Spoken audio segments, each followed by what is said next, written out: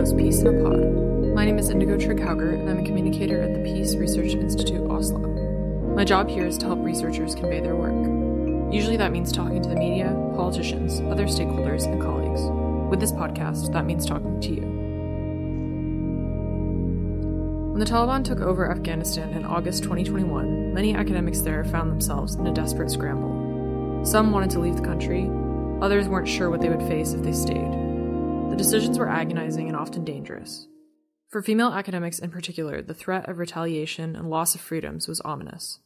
Meanwhile, their colleagues and counterparts in other countries struggled to help them. One of these colleagues was Professor Jackie True, who initiated a successful campaign to evacuate several Afghan academics and youth activists to Australia, where they were offered scholarships at Monash University. Today, I talked to Jackie and Parisa. Parisa is one of those who came to Australia and is now at Monash. We talk not only about coming to Australia, but also the future of Afghanistan and the way forward. Jackie True is Professor of International Relations and Director of Monash University's Center for Gender, Peace and Security. She's also a PRIO Global Fellow. Her research currently focuses on the Women, Peace and Security agenda, including the gender dimensions of violent extremism and conflict. Parisa holds a bachelor's degree in law and political science and currently works and studies at Monash University. She was previously a lecturer at the Faculty of Law at Herat University. Her work is focused on capacity building and trainings for youth and students in Afghanistan to work for peace building.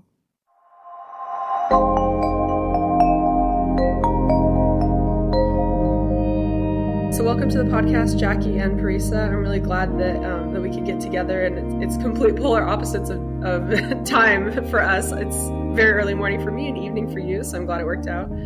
Parisa, I just want to start with you.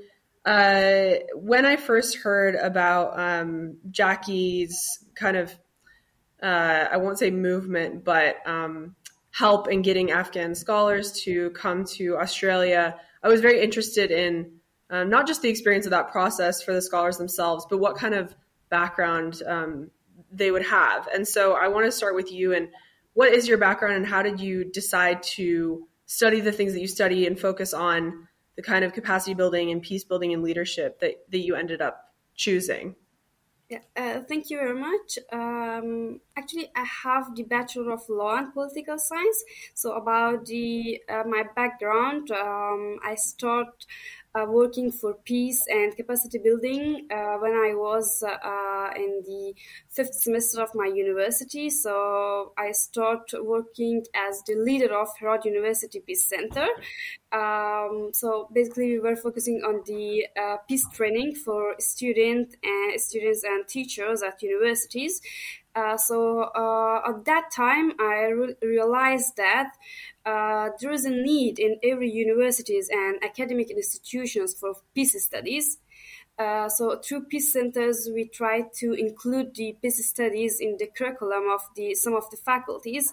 I realized that how the people who are taking the course of peace building, they really changed their belief, how they are seeing the world, how they want to bring changes to the society, and the reflection of these courses that the person who is taking this course, the peace building course, how they are going to reflect the peace studies to their family, society, their class, and their university.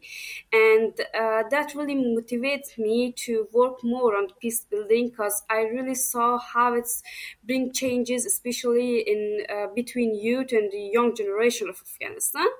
So after that, I was working as the regional coordinator for Afghanistan, for Afghans for Progress of Thinking. Basically, we were focusing on the series of debates and leadership programs with the university students. And there, most of our debates were focusing on the peace and the women's rights, gender equality in Afghanistan. Besides that, I was working as the country director for Afghanistan with Alumni Network, which was a court competition. It was very smooth court competition, which was focusing on the arbitration and international commercial law, which we were working with the more than 15 universities around Afghanistan to help them participate in regional and international competitions. So they had the chance and ground to meet different people from different around the world, to build the network and to discuss the issues and learn what they can learn from the international students, from the professors around the world. And besides that, I was teaching at Herat University Faculty of Law, which was a great opportunity for me to meet the young girls and boys at university, to discuss with them about the different issues, to help them to build their skills, their knowledge. And I really enjoyed working with the youth. That's why I'm always keen to work with the youth, especially girls, for their right, for their gender equality and peace building. I want to get a little bit more into the work that you've been doing, but first, Jackie, I don't want to rehash the ABC broadcast too much, and I'll actually link to it because it's a great it's a great piece and it really covers a lot of this. But when I first heard the interview with you that's in there, it was clear to me that you felt some kind of duty or responsibility to do something to help some of the Afghans that you had worked with and connected with. And so I'm just wondering, as a scholar, do you ever find it difficult, or do you ever get criticized for taking maybe what could be considered more of an activist-like stance when it comes to your involvement with issues like this? That's a really interesting question, Indigo. I should say that on August 15th, or actually it was August 13th, having, worked with Afghans for Progressive Thinking in Afghanistan at the Monash Gender, Peace and Security Center, and having co-developed or co-designed a debate series with them around women's rights and youth participation in the intra-Afghan talks and peace process, and to try to explore the arguments and the ideas around inclusive peace, which is so central to the women, peace and security agenda. When my colleague, Mohammed Ajmal, the director of Afghans Progressive Thinking, told me, what was happening, that they were really worried for their colleagues and themselves with the presence of the Taliban looking like they would take Kabul, I thought, well, it's not just enough to have a partner and to engage with them and to discuss the ideas and to research the ideas. If when they are at risk and when they're facing, danger, an imminent danger to their lives, it's not enough to say, I'm just a researcher, I can't do anything. Like, I just go back to my university and my papers. I think it confronted me, certainly. It didn't take me long to realize, but, that it's not enough to do nothing, to say I'm a researcher, because I know these people, we know these people, they trusted us, they worked with us.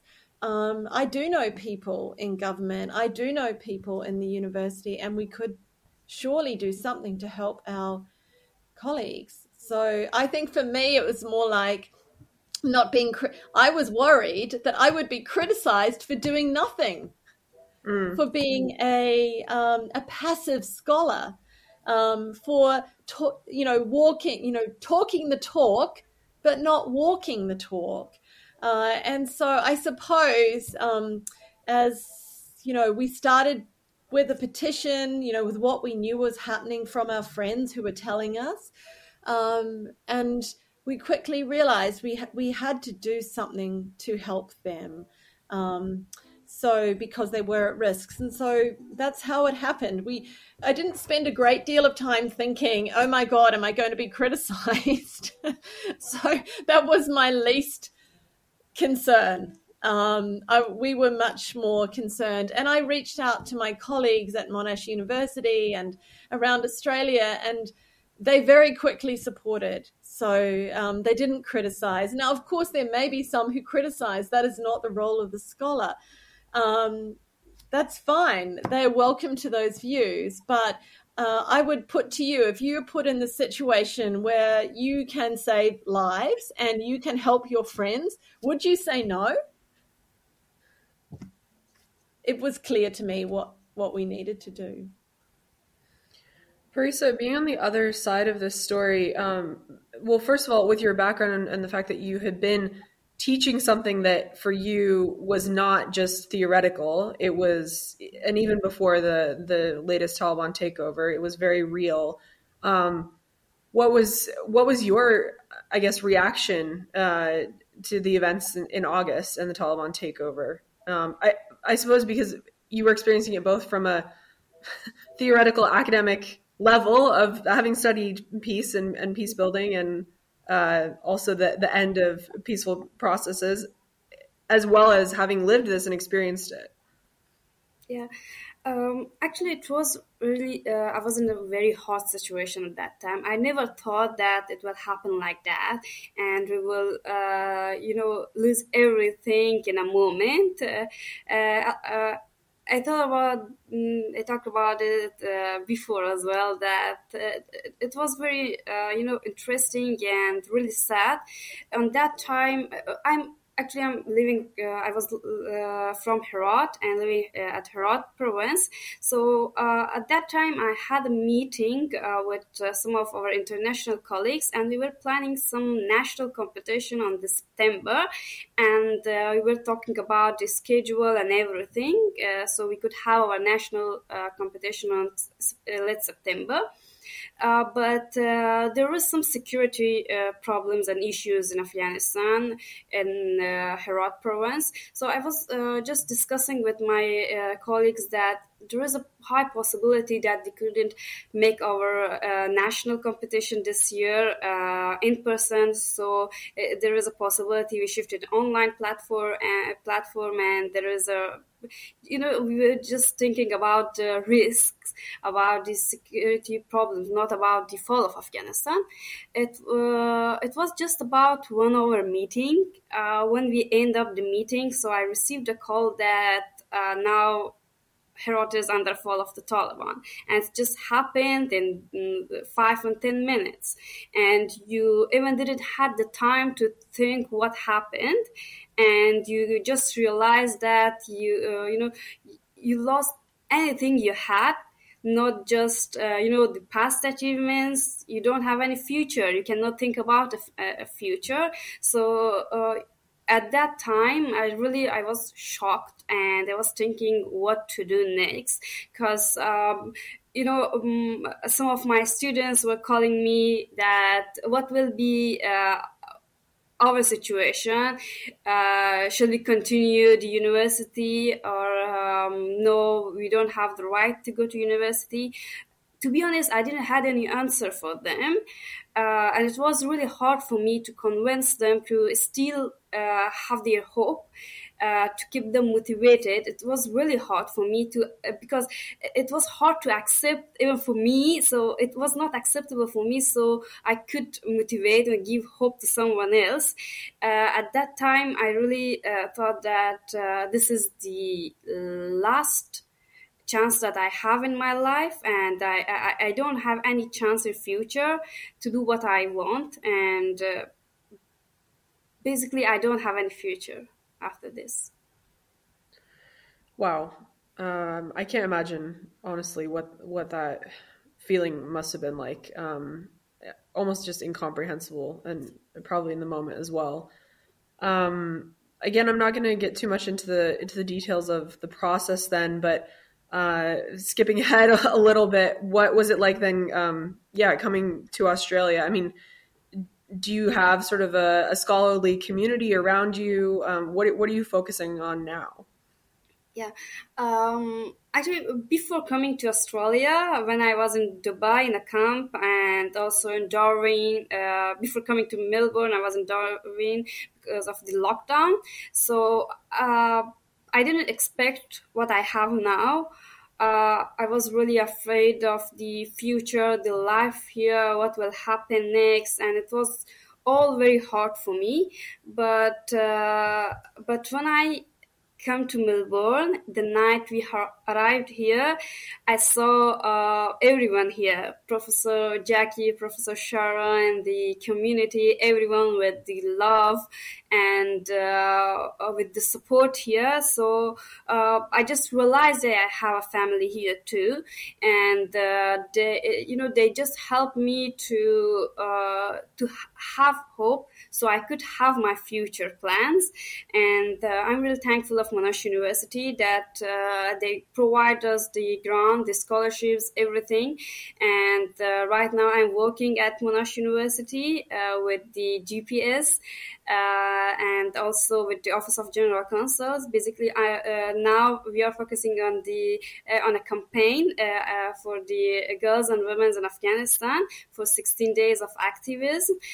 So we want the international community's attention to the situation of the girls and women in Afghanistan. It's not just about the education. I know education is important and everyone is focusing on the education of the girls, but there are many problems that women and girls all have in Afghanistan, from the economic problem, employment, the health problem, and freedom of speech, the political participation, everything. And we wanted to cover all these topics in 16 days of activism and record 16 videos from Afghanistan, from the girls, women who are talking about the situation, what is happening right now in Afghanistan, and what is the responsibilities of international communities to help and support Afghan women and girls immediately.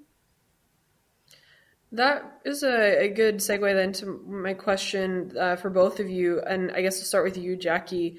From each of your perspectives, and because of course you are coming at it from different perspectives, but some overlapping, what do you think concerned activists or scholars or policymakers can do to help Afghans right now? I mean, obviously, Jackie, you have had this very successful campaign to bring scholars to Australia, and that's a really big thing to do. But and I know I'm also asking you a huge question right now, so feel free to pick one aspect or one group, but what can people do? Yeah, no, it's a really important question. And, I think for everyone, Afghanistan seems like the really hard case. It's the hard case for women, peace and security because it appears to be a failure despite all of the efforts to support women's security and women's voices. Inclusive peace has failed. But at the same time, I think I want to support what Parisa said. We want to support the hope of young women and girls in Afghanistan, as well as men and boys who want a different society, who want a democratic and free society. I think one of the things for those of us who are in educational institutions and who are in research centres is that we can provide a platform for the thought leadership of Afghans so that they can continue to have a voice globally through our media, through our civil society. I think that's really important to keep everyone aware of the issues, to keep the pressure on our governments to not legitimize the Taliban. And when they're thinking about moving toward a more inclusive government in that country, that inclusive government needs to include not only the different ethnicities, but it needs to include centrally women who are more than half the population and who have really contributed significantly to the development of that country. So I think that's really important, one thing we can do. I think we also need to recognize that, there are 22 million people in the country and there are many people suffering.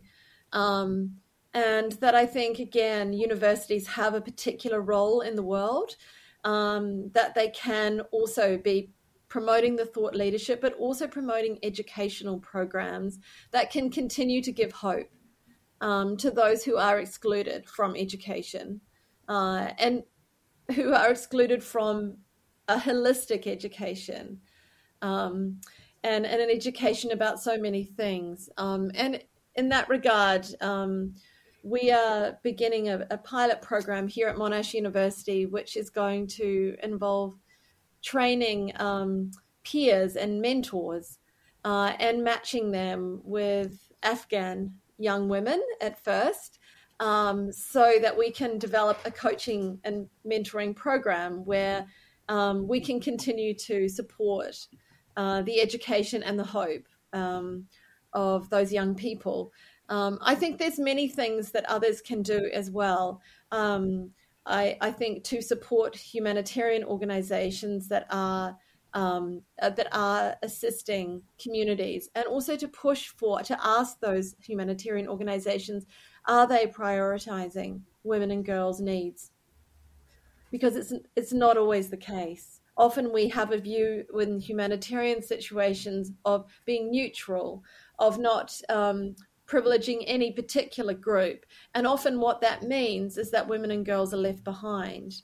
They are not fed. Their needs are last. They don't, receive adequate health care, including reproductive health care, that they are most vulnerable to violence, especially in the context of a regime which has impunity for gender-based violence. So I think it's really important that we all ask our governments, but also humanitarian organizations that we support, what they are doing to prioritize women at risk and women and girls' needs. Parisa, I'd like to hear your thoughts on what Jackie said, but also narrowing specifically in on her comment about the Taliban, because the reason I picked up on this is because it has been a huge debate in Norway whether or not the government should, for example, stay in the embassy in Afghanistan. Should they leave? Should they talk to the Taliban at all? There are a lot of scholars in Norway who say that, well, the Taliban are in power. We have to have some kind of dialogue with them. But this is a big debate. And so I'd love to get your thoughts specifically on that, but also more generally on this question of what people can do. Basically, it's,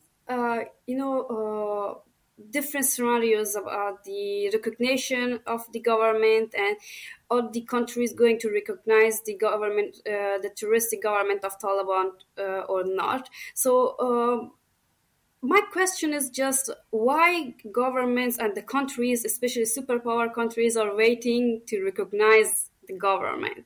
So what is the next step for not recognizing? Imagine that the country is not going to recognize the terroristic government of Taliban. So what is the responsibility of countries regarding to the human rights in Afghanistan?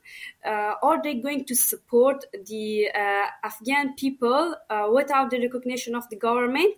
Or no, some of the people, some of the countries said that maybe they will going to recognize Afghanistan after 5 years. So what will happen to the Afghan people in these 5 years? They need the support of the international communities and the superpower countries. So we cannot wait for the recognition of the country. The people are dying because of the poverty. People do not have any food to eat in Afghanistan. Families are forced to sell their children because they don't have anything to eat. And the international community is just talking about, shall we recognize the Afghanistan government or not? And I'm just confused that what is the point of having United Nations as the biggest organization in the world when we have the situation in Afghanistan? I think, sorry to say that, but it's a shame on the United Nations. And blaming the United Nations, I don't see any point of having United Nations anymore when there is such a situation in Afghanistan. It's a worse situation when a mother is selling her children, her girl and boy, because they don't have anything to feed them. You know, the situation, you have to choose that you want your children to be alive or with yourself. What I did to just survive, I choose to be far from my family, just to keep myself safe and my family safe. this is the situation in Afghanistan right now, and I don't know what is the point of having United Nations, having the Women, Peace and Security, having the international communities. So this is now the responsibility of United Nations and the international communities to support Afghan people before recognition of the Taliban. So basically talking about the shall the international communities, international and the superpower countries recognize the Taliban government? So basically, my question is that how they can legitimize a terroristic government which is in the blacklist of the United Nations.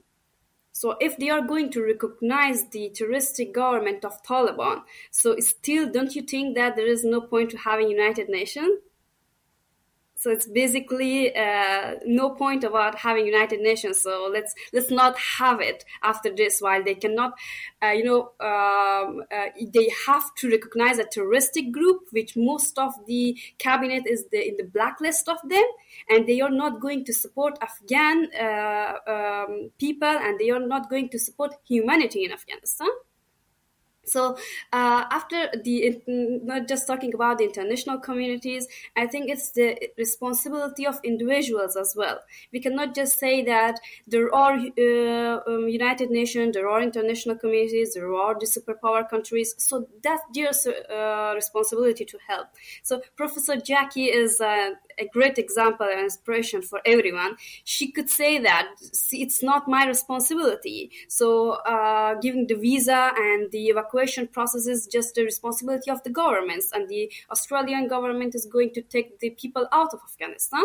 But she, as a human, she thought that this is her responsibility, and she did. And it's the responsibility of everyone. I think if I'm a doctor here in Australia and someone in Afghanistan doesn't have access to health service, this is my responsibility to fight for it.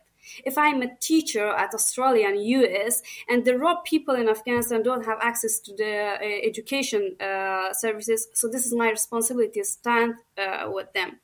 You know, if I am a politician, if I'm a women leader in superpower countries, and I am claiming for the gender equality and the women rights, if there is a single person in the world that don't have access to and don't have the right, the political participation right, this is my responsibility to stand with. So I'm not just calling upon international communities or superpower countries.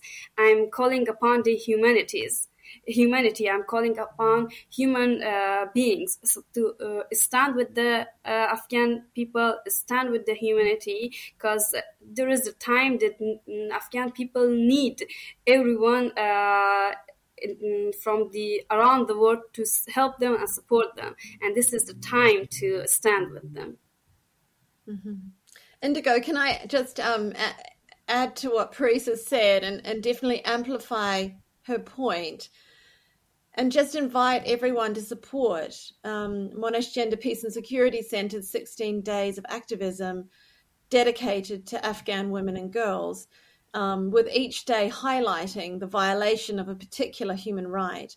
And I think if everybody expresses their support for those universal human rights that should be extended to Afghan women and girls, then I think that will make a difference in untold ways.